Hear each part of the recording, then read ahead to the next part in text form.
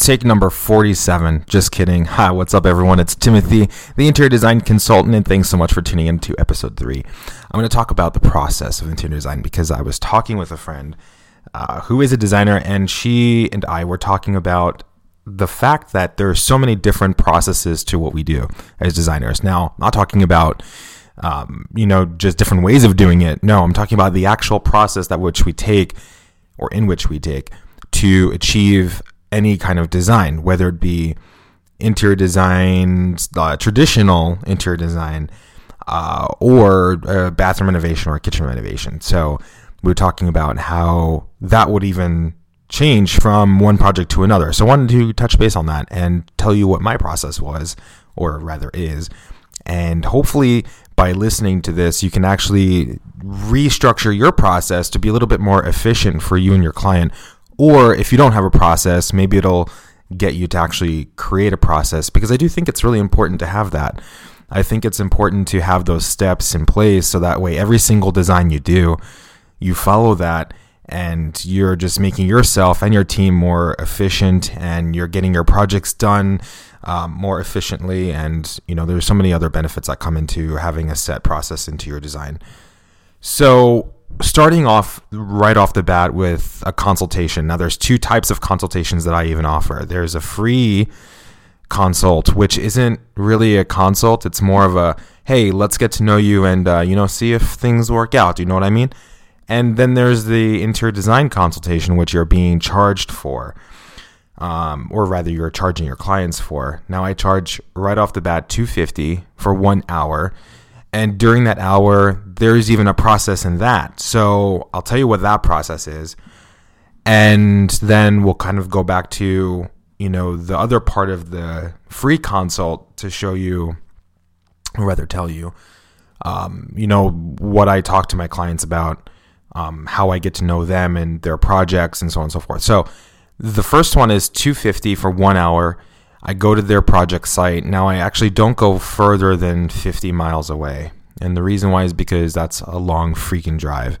And I don't want to drive that far, especially in Los Angeles, because, the traffic. But when I go to my client's house, the very first thing I do is introduce myself and the company. And we talk a little bit about, no more than maybe like 5 to 10 minutes about, how we got to where we are and how we help our clients. And I even talk to them about this kind of process because I think that's important. And once you talk to them about your company and what you bring to the table, then you kind of go through every single part of their house that they want to do and that they want to include in the project and the scope. And we're talking about, everything. Now, because they're paid for that time, you throw up everything you can about your vision as a designer for that space. Now, during that first 10 minutes or so, you're also kind of gauging where they are. You're looking at around to see their current style, and maybe their current style isn't exactly what they should go to. Maybe they have a farmhouse or a craftsman, and they have an eclectic interior that just doesn't work with even the outside of the house. And so you're kind of, observing in that respect to try to really gauge, where you should go at that point for the design. And so once you kind of understand, that part of it, then you can kind of, gear towards that during the walkthrough. And you kind of given yourself an understanding of, what you really want to do with this space or what your client wants to do with the space to, kind of make the design overall aesthetically pleasing and work with not only the exterior of the house, but, work with their personal life and how they want to live. After all, it's their house. It's not your house. So you wouldn't want to design it based solely on what you as a designer want to do. Those are called cookie cutter designers, and those aren't really designers to me. But once you walk through every space, you're just taking preliminary pictures. Now, I do 2 sets of pictures. The first is during the initial consult, and then the second set is through a professional, either a professional photographer or through your camera, your phone camera, and I'll kind of give you a little tip on that even when we get to there. But I'm taking pictures with my cell phone.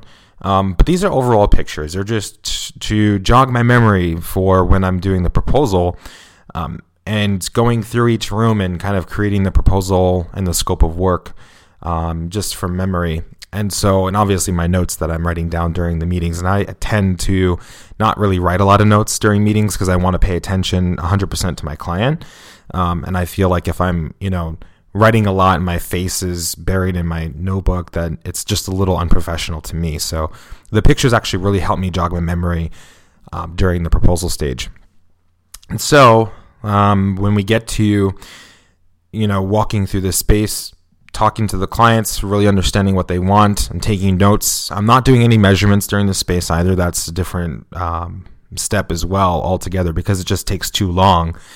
Then I'm kind of throwing up everything I can about, what I envision for the space and seeing if it even connects with the client, because this is the perfect time to actually do that. It's the perfect time to really gauge whether or not your client and you are going to work out.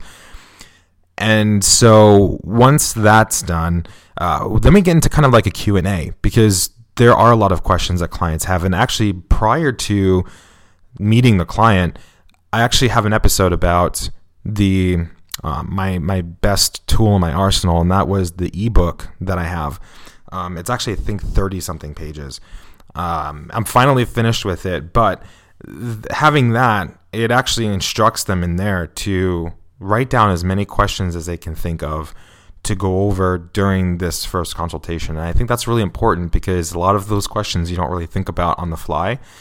And it's really good because I usually book my appointments out about a week to 2 weeks, depending on scheduling.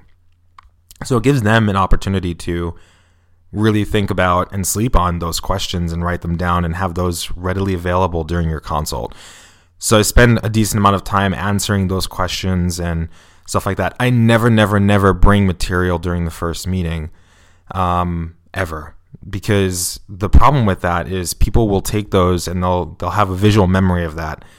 And they'll say, okay, thanks for your time, blah, blah, blah. And they'll remember, okay, he brought a white Shager cabinet or, a white traditional or, antique white. And he had beveled backsplash, a subway backsplash. And he also brought, an LVT piece of floor. And they'll remember LVT, trust me, especially if you mention it.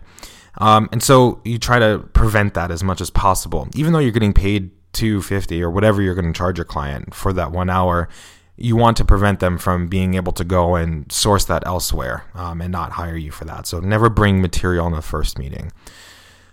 So then after, the Q&A, I instruct them that, hey, within 24 hours, I usually do it the same day because I overachieve. I always tell clients, within 24 hours or 48 or something will happen.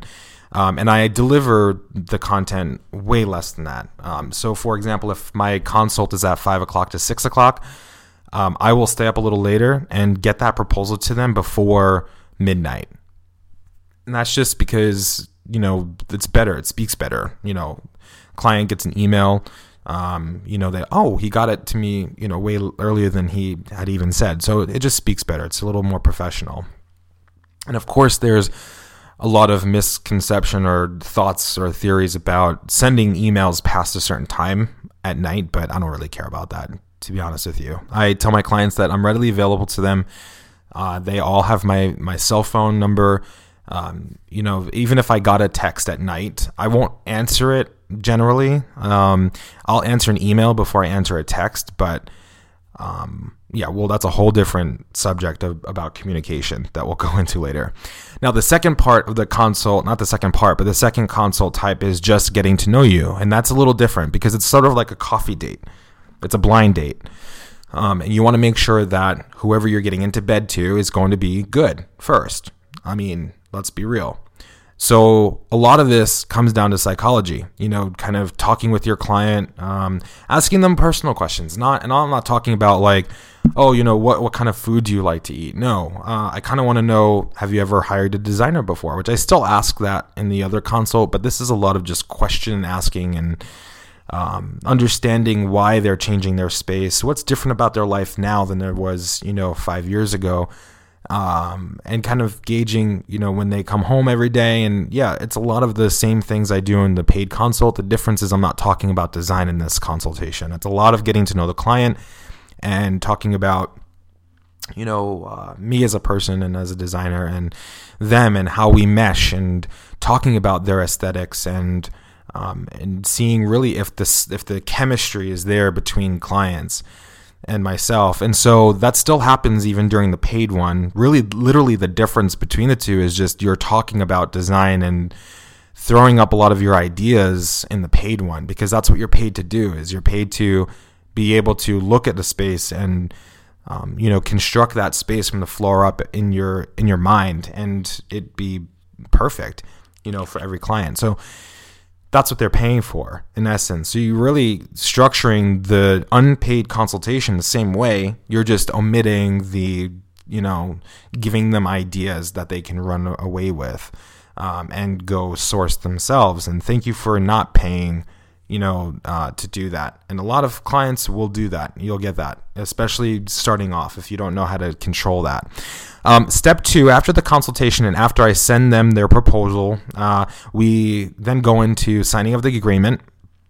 I have like a 13-page agreement, and I think the next episode will be kind of going over the agreement that I have and kind of telling you stories about why certain clauses are in there. And trust me, my contract when I first started was like 2 pages long, and now it's 13 pages, because as you go and as you deal with clients, things always come up in projects that you're like, shit, well, maybe I should have that in my contract because the client did something that really affected your design or really affected your business. And it's really important that you add things in your contract as you go to minimize the risk of those things happening in the future. And of course, you absolutely should be consulting with a lawyer about that. But it's good to add clauses as you go to protect yourself and your business. And I'm not talking about clauses that don't protect the client. The contract should be protecting both of you on different levels. But just the fact of protecting yourself and your business is, I think, priority 1. And priority 2 is just making sure that you and your client can agree with things that, that your company puts forth in the contract. Then I collect a non-refundable fee. Now, I'm very careful with that wording because I don't know if you know, and I'm not a lawyer. I was about to say I'm not a designer. No, I'm a designer. I'm not a lawyer. But what I heard through the grapevine was that if you use the word deposit, that means that it's refundable. So hypothetically saying, and of course, since I'm not a lawyer, I could be totally wrong. I've just heard this theory and I just stay away from it just to minimize the risk. And I haven't really talked to my lawyer about it anyway because it's not really a big thing. It's just wording at that point. But by using the word deposit, it indicates that it's a refundable amount. And so hypothetically saying you collect this deposit, quote unquote, from your client and you begin work, and let's say that there's a huge falling out with your client midway and they terminate the agreement, theoretically that deposit should be returned to the client because it was just a deposit. Just like with renting a house or an apartment, you give them a deposit, and unless you trash the place, that deposit's returned to you when you leave. So I steer away from using that word. I steer away from using retainer as well, and I just say non-refundable fee to commence, the project or commence service, or for the commencement of services. And once the signing of the agreement and that fee is collected, then we get, hit the ground running. Now there's the next step or the next section, which is research, design, and presentation phase. So right after the contract, usually the day after, I'm at the project site and doing those measurements. The measurements, depending on the city and the scope of work, like if we're doing kitchen renovation, a lot of cities actually require you from permitting to have a whole floor plan of the whole house, or at least that whole the floor that you're doing the work, because they need to see where that work is being done relative to the house. And so there's a lot of time spent measuring, and that's also a great opportunity to get even more photos than the first. And that's that second part of the photos that I was talking about. The first is just to jog my memory for the proposal. And then during measurements, I'm also taking at least, 10 pictures per space, because there's times during a project where I need to reference did this room have this? Or if I forgot a measurement, I can reference back to the picture. And I use keys, key things to try to figure out the measurement. And yeah, it's not correct, but I'm not using those measurements usually for scale. So it's just a lot of reference building at that point. So that's a really good way to help with that, at least. Like if you're forgetting about something, refer back to the pictures, and that's a really great opportunity to do that. So, and during this is also a good time for final criteria meetings. So it's a great time for clients to tell you, hey, by the way, I wanted to add this. Or if you had questions about stuff that you didn't ask during the agreement or the consultation, now's a good time to do that before you actually begin designing. Then step 4 is design and documentation. So this is where you kind of hit the ground running. You're doing your CAD work, your elevations, your electrical, your plumbing.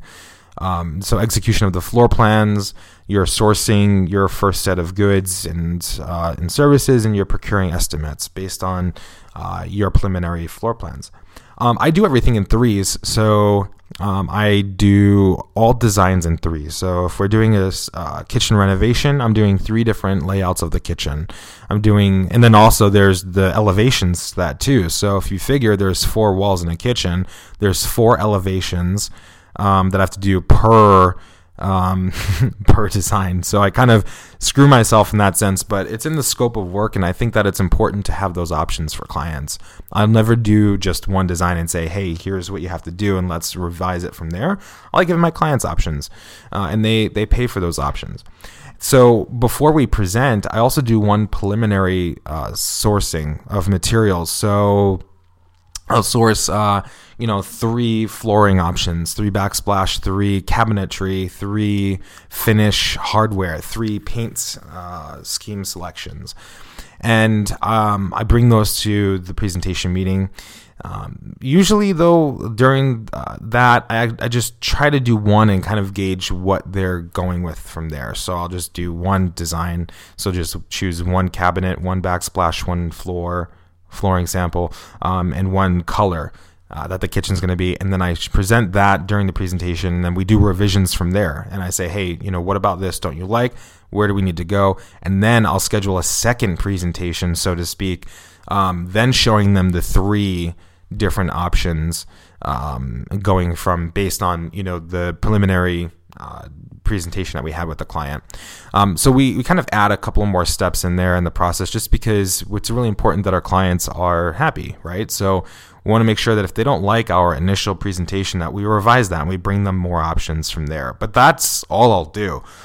If I bring them those 3 options and they say, you know what, I don't really like this, and blah, blah, blah. And those options were chosen based on their preliminary ideas, their feedback from that initial presentation, then they're going to charge more.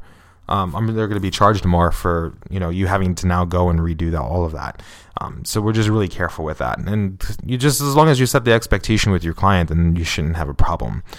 Then we go into another whole phase of project fulfillment. So after the presentation and after they've approved the floor plan, after they approved all of the materials, now we place the order for all of those materials, and we figure out when things are going to get delivered to the warehouse. Once everything's ordered, then we go into budget and process review. So the thing about budgeting is that we don't include shipping costs when we show them the preliminary budget. And the reason why is because, especially with custom furniture, they use like third-party freight companies that will charge you when you actually call them to pick up the pieces. So we don't really know delivery fees until it's already picked up by the freight company, and that's when they tell us what it is. So we kind of have to go through a few budget revisions and reviews and so on and so forth, at least during those initial phases, and that will change the cost, obviously.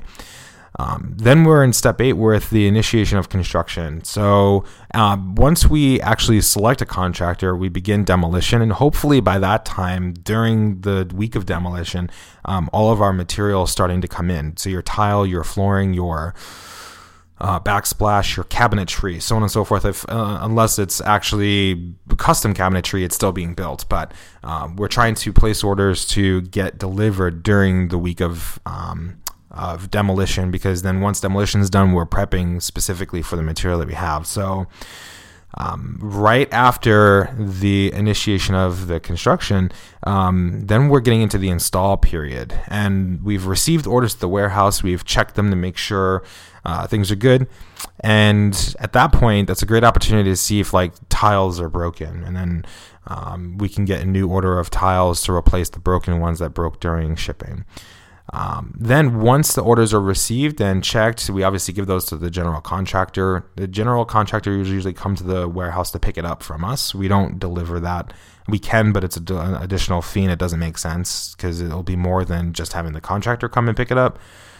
So then once construction's done and all of the material is installed, then we get into furniture installation and styling.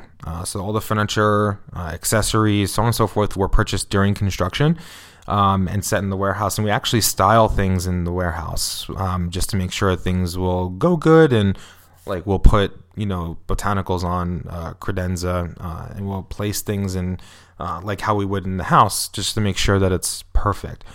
Then there's step 11 where we'll tell the client to not come into the house for about a whole day. It depends on the project size, but I've sent clients, to lunch or something and said, hey, just, go to lunch, do whatever you want to do. And then we install all the furniture and we style everything while they're gone. And then we reveal that at the end of the day. During that time, that's a great time to check for deficiencies. So while you're revealing to your client's like, oh, I love this, but I don't really like how this vase works. And, we'll obviously take note and we can make adjustments, which then go into step 13 of resolving those deficiencies in the project. Then once that's done, and once we fix any issues that arise from the final walkthrough of the client, we're closing the project by having a meeting. We're presenting them the final invoices. We're getting feedback, and this is the perfect time for your clients because the project's done. They're sitting in their new space, and they're providing you feedback with, how they felt during the project. Was there anything that you should have done differently as a designer to make their job as a client much more enjoyable?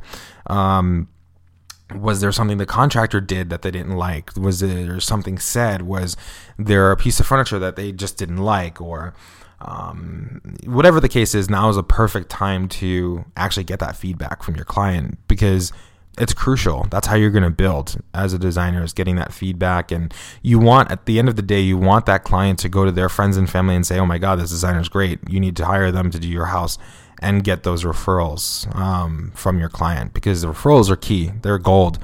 They're not internet clients. They're not clients that just randomly heard from you. They're clients that found you from you doing a project from their friends or family. And that's like the best thing because they've already seen your work. They've got a firsthand testimonial from that client. And that's amazing right there. And then once the project closure meeting, we do the sign off on the project. We give them a project closure form where they sign off saying everything's A-okay. There's a zero balance on the account. Everything's all paid up. And, you thank them for their time, and you even should follow up with them a week later. Say, hey, it's been about only a week and it feels like a month. How is your new space? Like, I just want to know. Just tell me everything. Is there anything that's changed since even our project closure? You want to keep up with that client and make sure that you really care about the space that you did. So that's, pretty much in a nutshell, that is the whole process that I would take, at least for like a renovation project with a little bit of furniture. And, you could take that and really build upon it. And I will actually have this as a PDF. So if you really want it, please reach out to me, Timothy at theinteriordesignconsultant.com. And I'd be more than happy to share this process with you. And hopefully you can totally copy the process. It works for us and our team and what we do. So maybe it will work for you. If it doesn't, then you can tweak it however works best for your firm or your work. And, hopefully it'll make your projects a little more efficient and give you a little bit more peace of mind on how to get things accomplished. And so we also have our first sponsor. So I'm really excited about this. Creative Pixel is an online platform that connects true professionals with consumers. So they vet literally every listing on their site to ensure that they get the best pros in the industry. So we're talking about interior designers, graphic designers, photographers, architects. I think they even have animators on there.